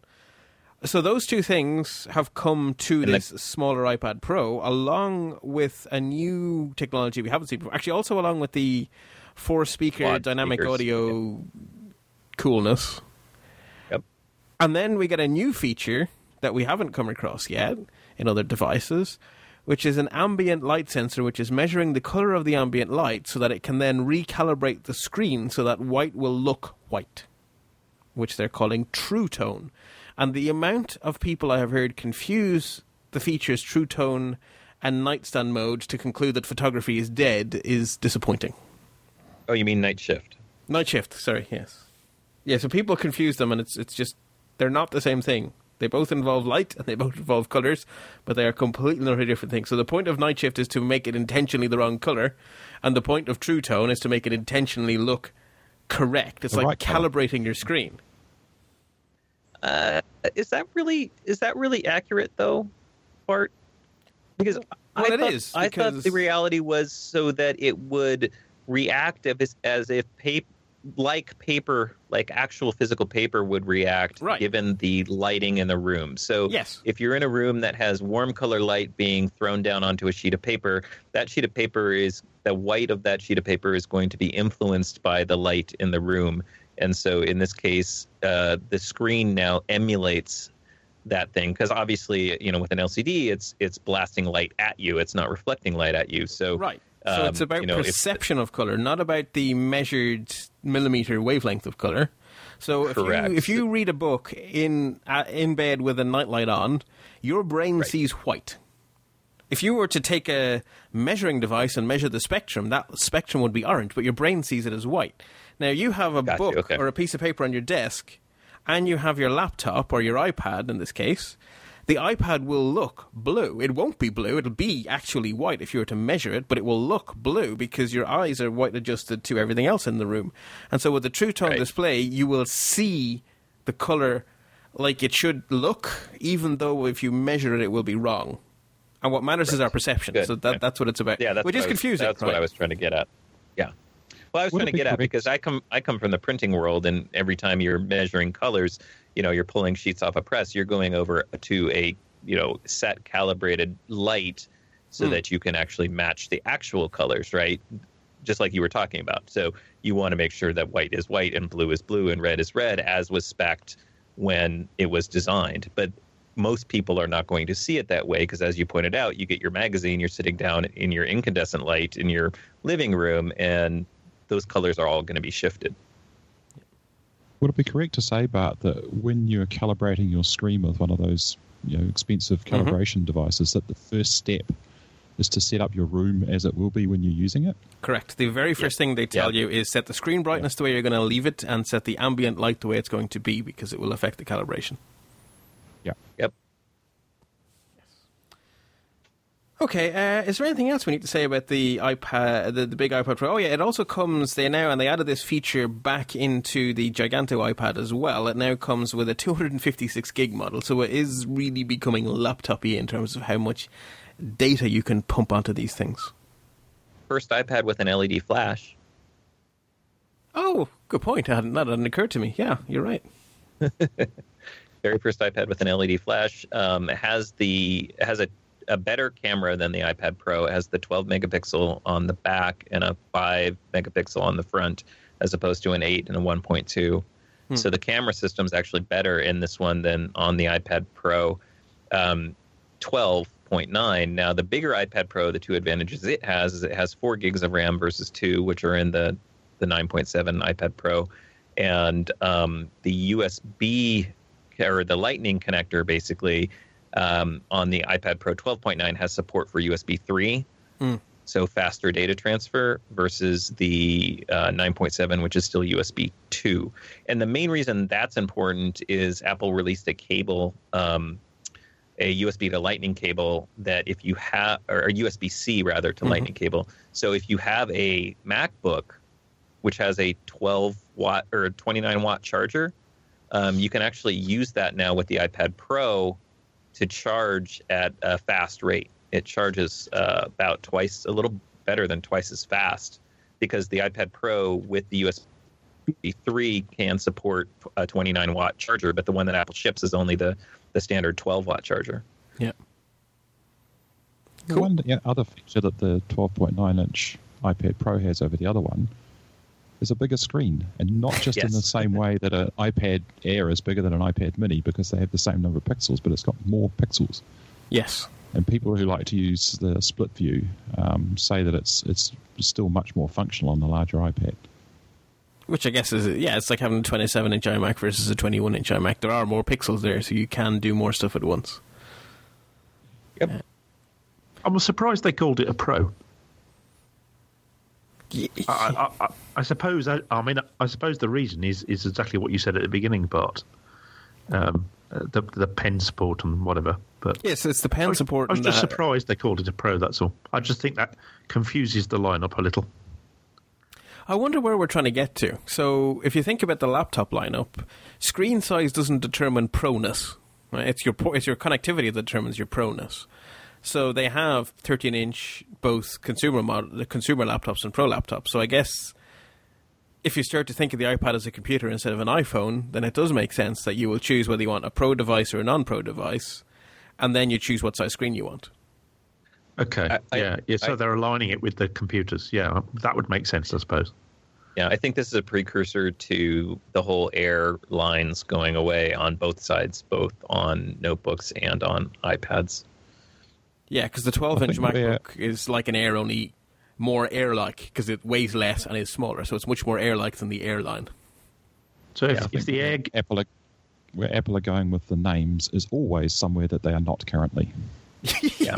Yes. Fair point. I like it. Yeah, they are perpetually seeking, aren't they? And just as soon as they arrive, they change their mind and they head off somewhere else again. Yeah, the next one will be called the iPad, I expect. But this, I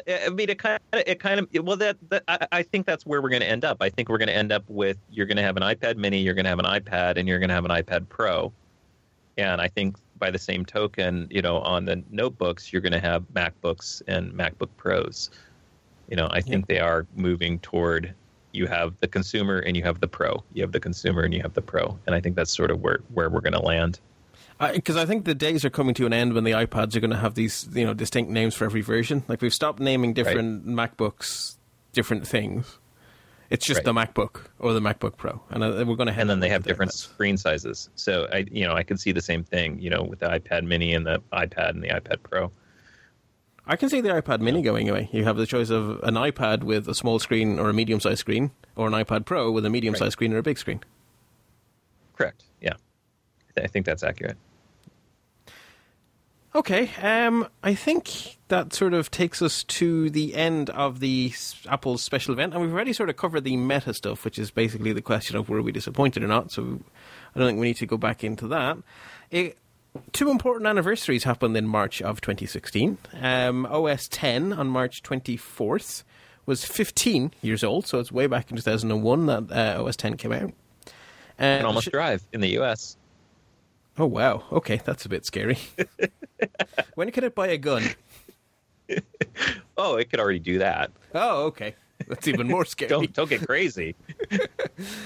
There's a link in the show notes to an article from Computer World that sort of looks at OS X from Apple's point of view back then, and it really was quite the gamble. I mean, we now think of it as a venerable old OS, but it was quite the wild shot when they took it.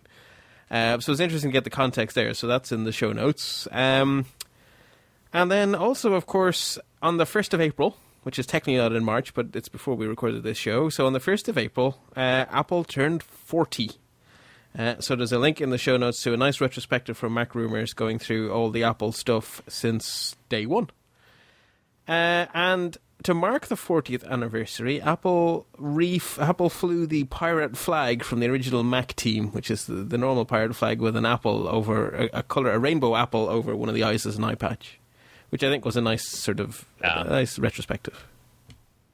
There's so many people that probably don't even remember that, so that was kind of cool to see. Yeah, that's one you do for your staff, I think. That was very much an inside one on it. That was something to do within Apple instead of for the world at large. Right. I wonder how many Apple employees came to work that day and like, what the heck is this? Have we been taken over? I don't remember it, but I read about it in the book, so I knew what it was immediately. I think didn't there used to be an Easter egg part on the early, like back in Mac OS 6 or 7, where you could see you go to the about screen and back then I think there used to be an Easter egg where you could get an image of the flag to come up on the Mac. Oh, well, that makes sense. In like the about box or something like that, and I don't remember how you did it, but I remember there was an Easter egg in a version of Word where you could get a photograph of the original Microsoft team. That's where I was in them days. I didn't come to OS 10, and I didn't come to the Mac until 10.3 Panther. So, which means I wasn't a Mac user yet in 2009. So I've been a Mac user for less than 15 years, is what I can conclude from this conversation. Yeah, 2007 is when I bought my first iMac. Which is the year the iPhone came out, isn't it? Yeah. Yeah, and believe it or not, what sold me on it was was seeing the OS. Yeah. Which would have been... Yep. Which one was it? Leopard. Was it Leopard 3 or 4? Oh, I think it was Leopard. It's after 3, so it's got to be 4, which was... Tiger. 4 was Tiger. It was after Tiger. No, it was after Tiger. So I think it was Leopard. Leopard. I saw it and thought, oh, I like that, and that's where my Mac journey began. Cool. Well, by that stage, I had become a Linux user because Windows XP made me cranky. I'm not surprised. And Linux made me cranky for a whole different reason, but I really liked what was underneath the hood. I wasn't all that fond of the hood. And then when the Mac came along and it gave me all the stuff that was under the hood, and it looked like real good, not just good, but real good, I was like, okay, yeah, this is the OS for me. And actually, the Mac Mini, that's what got me on board. It's like, great. It's not a big expense after all. I'm just going to buy this tiny little box, throw away the giant big box I have on my desk, and put this tiny little box here instead. Okay, given our time constraints, I'm going to move us along. So Apple released their annual supplier responsibility report. To do so, they carried out 640 audits covering 1.6 million workers in 25 countries. They found a 97% compliance with their 60-hour workweek limit, which is apparently an unprecedented number in the industry, if we are to believe Apple. I would also say that 97% of 1.6 million is still an awful lot of people working more than 60 hours a week. Well, yeah. The other thing is you have to recognize that, Apple is doing the audits, but a lot of these companies, let's just say their books aren't always forthcoming. Yes. Yeah. And there's a lot of stuff that gets hidden. Yeah, but Apple's doing the best that they can is the point of this. They're doing the things that they're trying to do. They use independent auditors, but keep in mind, even when they're saying 97%, there's good odds that that's not even happening. Yes. But of course, the other companies are also using independent auditors, and if they're getting lower numbers, then that means that relatively speaking, Apple is still doing better. Correct. Yeah. They also have graduated over 1,000 workers through their SEED program, which is basically a way for employees to get up to bachelor's level qualifications. And they have said that their supply chain has lowered its carbon emissions by more than 13,000 metric tons, nearly 14,000 metric tons, and that they have diverted more than 73,000 metric tons away from landfill. So that's, I guess, starting to tackle the whole how much of renewables are we using. Not quite, but it's, they're at least measuring that kind of thing and measuring that it's going down. So I guess that's good. And then what you referred to earlier, Adam, they also focused on conflict minerals, and they are making all of their smelters and refiners be monitored by an outside third party, which is a way to tackle the terrible abuses there, I think. Right. So you skipped over one of the points there, but that they've trained over 9.2 million workers in their rights. Thank you, because that's an important one, actually. Training workers what workers' rights are is very, very important.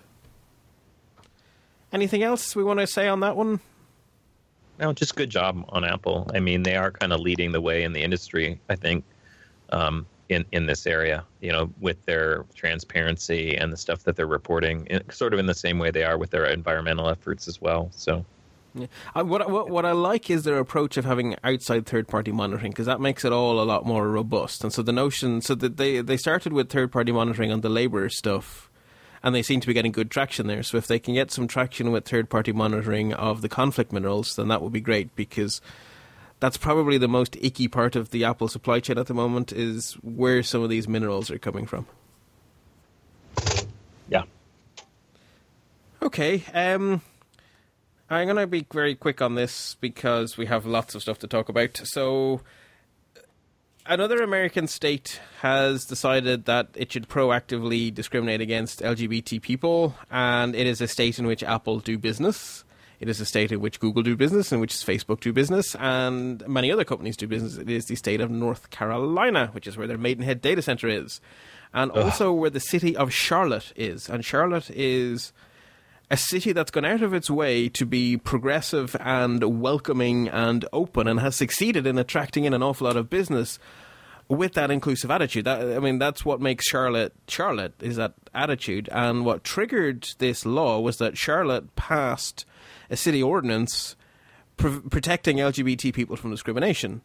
And the state legislature used an emergency session, so they consider people having rights an emergency that must be resolved, which makes me extra cranky. And they had an emergency session to outlaw non-discrimination local charters. So local non-discrimination laws have just become illegal, so your city can't protect people within its city anymore. And it is also illegal for a transgender person to use the quote-unquote wrong bathroom, which is, of course, not the wrong bathroom for these people. It's the right bathroom for these people. And they rushed it all through literally in a matter of hours, with the governor waiting for it to show up on his desk. So the whole thing is underhanded and disgusting, and proactively taking away rights and proactively making life harder for transgender people. Because they're having such an easy time of it. This is a really great idea. Let's embarrass them on a daily basis for their basic bodily functions. Well done. So I'm immensely cranky about this. Yeah, well, Apple and Google and Facebook are immensely cranky about it too. Yes. Yeah. Actively reversing progress is just nasty. Yeah. To fail to progress is... it makes me grumbly, but only grumbly. But to go out of your way to undo progress that takes a whole other level of personality. That takes active malice. Yeah. Unfortunately, unfortunately, human beings are like that. And I know it's not something we should accept, but it happens. Sadly, yeah. I've been saddened by things I've seen in the UK over, the last 10 years, where we've gone positively backwards with discrimination generally. Which is very unfortunate. I think it's dreadful. Yeah. Dreadful. Yeah. So I guess... Good for Apple, Google and Facebook for sticking their heads above the parapet and saying this isn't right. Yes, exactly. Which is the point we should that is the point we should end on, that Apple at least are fighting this kind of thing in whatever ways they can. Well, I want to know if it's going to work, and the real proof is going to come if North Carolina does not change. I mean, Apple and Google and Facebook are basically saying we're not going to do business with you guys anymore. But as you pointed out, Bart, Apple has a huge investment in this massive data center, and I think they're expanding it or have already expanded it. Yeah. Are they going to tear it all down and leave? Like, will they go that far? That's got to be hard, but I hope that's what they do. I hope they just go, well, there's a few $1 billion out the window and move on. But I don't know. That's not going to be easy for them, and it's certainly not going to happen overnight. I mean, yeah, it's more realistic to say that we're doing nothing new in North Carolina until this changes. That's probably more realistic, because you also have the fact that Apple are a publicly traded company, so they can't just throw away a few $1 billion. Because that will... Yeah, so what happens if they call their bluff? I mean, I guess that's what I'm saying. Will North Carolina call the bluff? And is the threat, we're just not going to do any more business with you? They're already doing a lot of business in North Carolina. So yeah, they could also start to pull back. I mean, like Charlotte in particular is in... Like, I heard interviews with the mayor of Charlotte, and that's not an easy job right now, because... The city's whole thing has been to go out and seek business exactly because they're an inclusive and welcoming city, and now they've just been told that it is illegal to be so.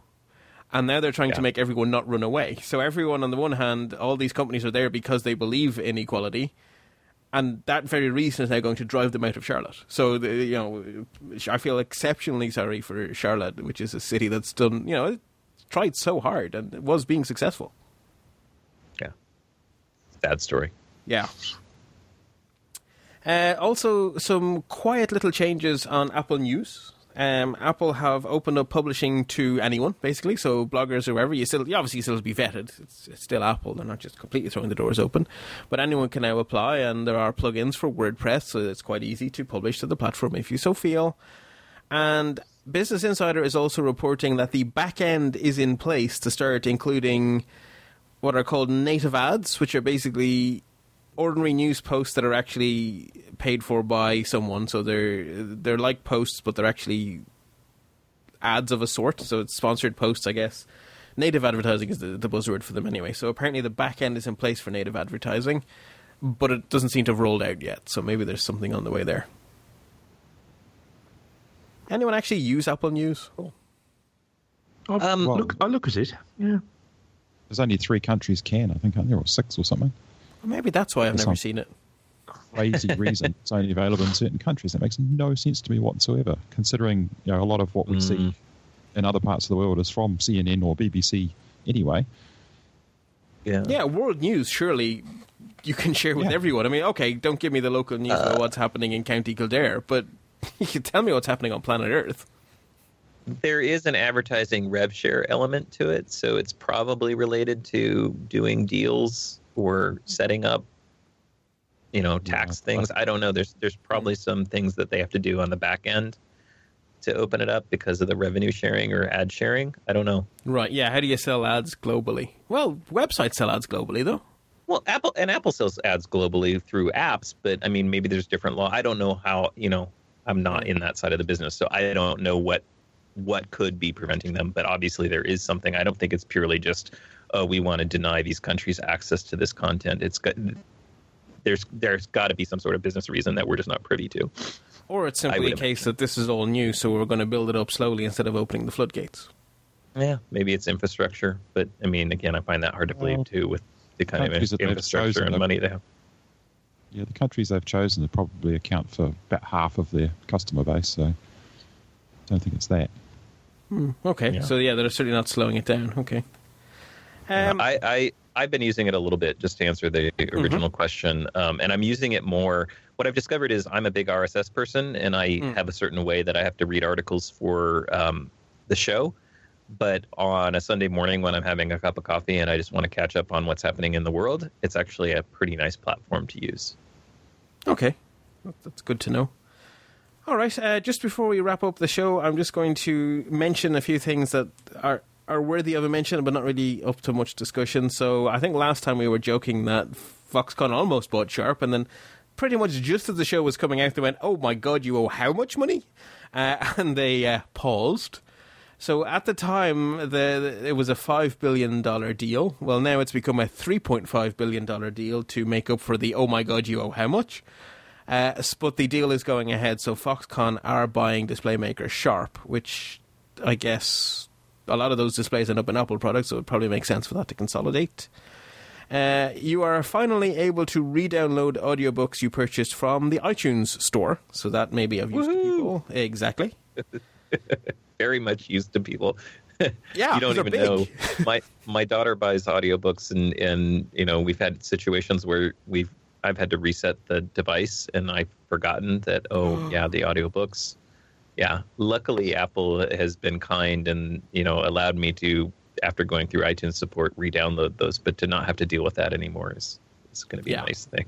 It's nice to see books joining the 21st century in that regard. Apple have also released a new version of Safari for nerds, which is the technology preview version of Safari, basically a stable beta, they're describing it as. So you kind of get a look at the cool new stuff coming to Safari before the cool new stuff makes it a real Safari. The nice thing is I don't have to go to WebKit anymore. Yeah, exactly. Which means you can run it side by side with real Safari, and also it can actually use iCloud because it's a proper app through the App Store. So that is cool for nerds, but probably only for nerds. Apple have also struck a deal with Major League Baseball to provide all the teams with iPad Pros, which I guess is a nice mirror image of the deal Microsoft have with one of the other big sports leagues. And Apple were called up to EU to have a little chat about their taxes in Ireland, and Apple basically went, "Yeah, we pay absolutely everything we legally have to. We're not doing anything wrong. Toodle pip." It remains to be seen. Sorry, go ahead. I was going to say, it remains to be seen how this whole European thing pans out, because the European Commission is getting a lot of pushback on this whole tax probe, and there's an awful lot of internal European politics going on, because I guess Americans aren't probably aware of the backstory to this, but traditionally high-tax countries like France really resent the fact that Ireland still has the rights within the European Union to set its own tax rate. And they really detest the fact that Ireland is attracting way more investment by having these low tax rates than France manages to attract with its very high tax rates. And they want to force Ireland not to be allowed to set low tax rates. And of course the Irish, for whom this was an active policy to attract in business that was very successful, the Irish are kind of going, no, you're not getting to torpedo our whole economy, thanks very much. So it's a massive big fight within Europe over who has the right to set tax rates. And countries like Ireland and Luxembourg are very much trying to hold on to the rights to set their own tax rate, and countries like France and Germany would very much like Ireland not to have the right to do that and would like to have high tax rates across the whole of Europe. So Apple are kind of caught up in something that's really not their fault. Yeah. So how is that going as an American who's outside of that? Where is it heading, and what do you think is going to happen? It's not going to do anything very quickly, right? This dynamic has been at play for at least 15 years and will probably be at play for the next 20. So this is an ongoing friction that is unlikely to have any sort of dramatic resolution. It's just a lot of people being cranky. And so these are hearings, right? These are just hearings to make a political point. I don't think very much is going to come out of this. I don't think it's a big deal, basically. The good news on Apple's side is Apple is already committed to say, look, if it changes, we will happily pay whatever we owe. Yeah, right? Which is Apple's policy, right? You set the tax rate, we'll pay the tax. So again, it's more of an issue for Ireland as a nation than it is for Apple as a company, significantly so, because Apple are happy to be here, but we need Apple more than they need us, and it's not just Apple. If we lose our tax rate, we lose Google, we lose Microsoft, we lose the pharmaceutical industry. There is we're the only English-speaking Euro country, so. And if Britain leave the EU, then we become the only English-speaking member of the the single market, which would be even better for us, I guess. So yeah, it's a much bigger picture, really. Yeah, it's not. It's not just Ireland either, is it? I mean, it's about the fact that if you make tax laws, people will try and find legal ways to evade paying it, and that's perfectly legal. I was going to say, don't you mean avoid? Don't you mean, isn't avoid legal and evade illegal? Oh, I don't know. I'm not worried about the actual the actual word. All I know is that it's legal to do one of them. Yeah, basically you're jurisdiction shopping. Yes.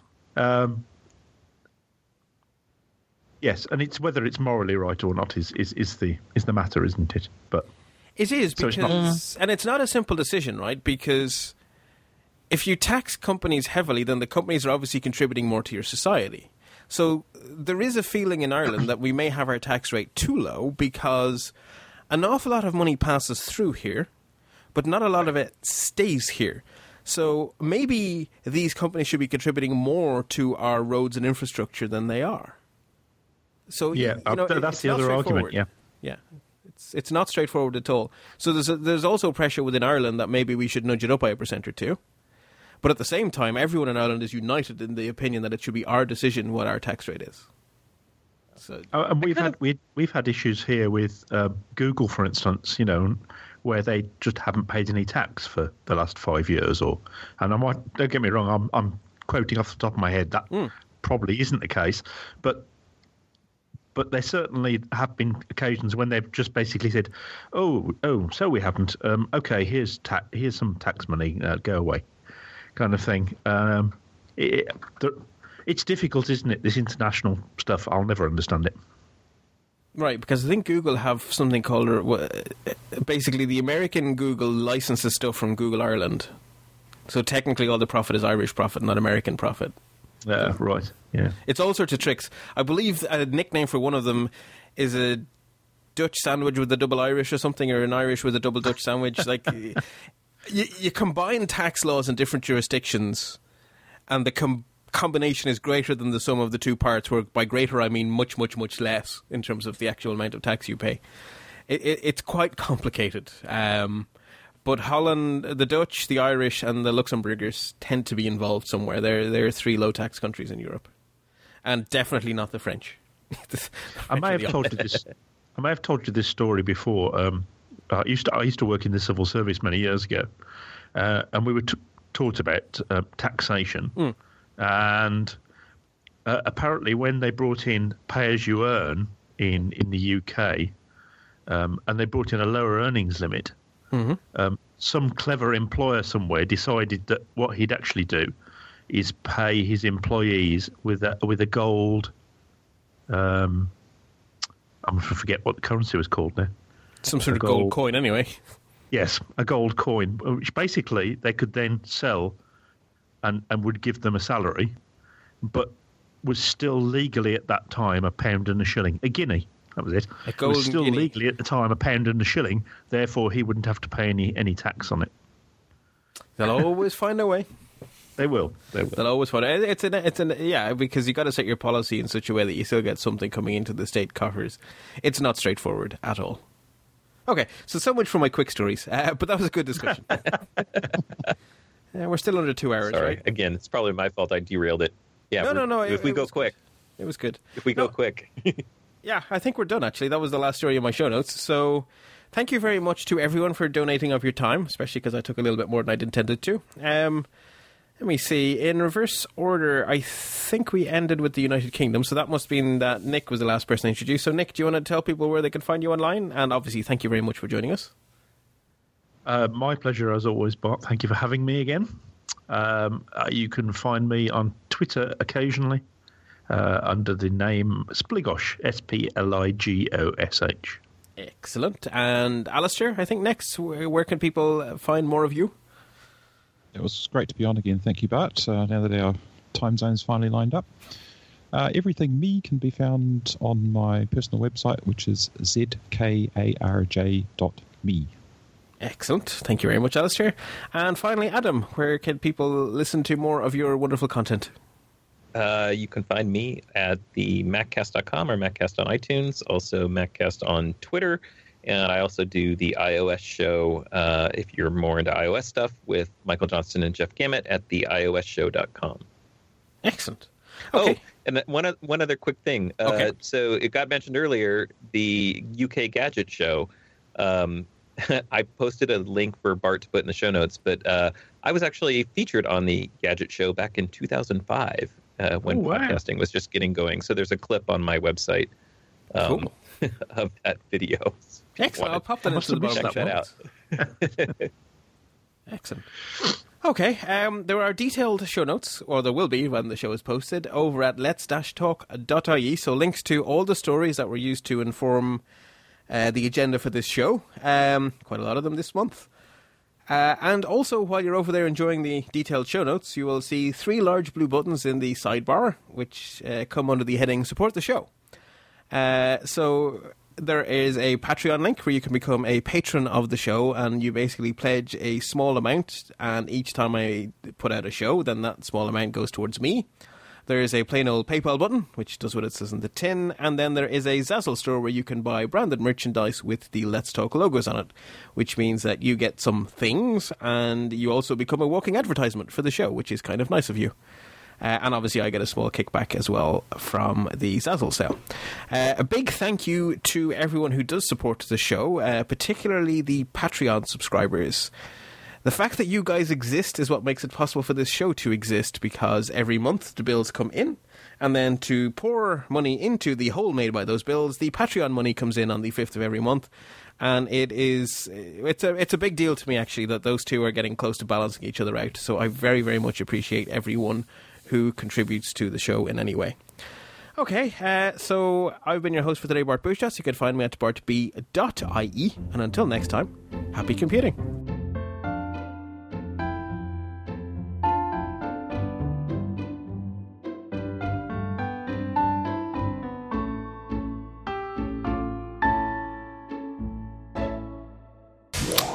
You're listening to another great podcast in the Stoplight Network. Hey, man, were you listening to Tim and David on the Tech Fan Podcast, man? Yeah, man, I heard about them in the lockup, man. It's on techfanpodcast.com, man. Oh, yeah, and it's on the Stoplight Network, too, man. That's really far out, man. I didn't even know you were into that stuff, man. Yeah, I'm like really a geek, man. I've raised my awareness just from being on their site, man. Wow, that's heavy, man. What was the website again? It's techfanpodcast.com, man. And don't forget about the Stoplight Network.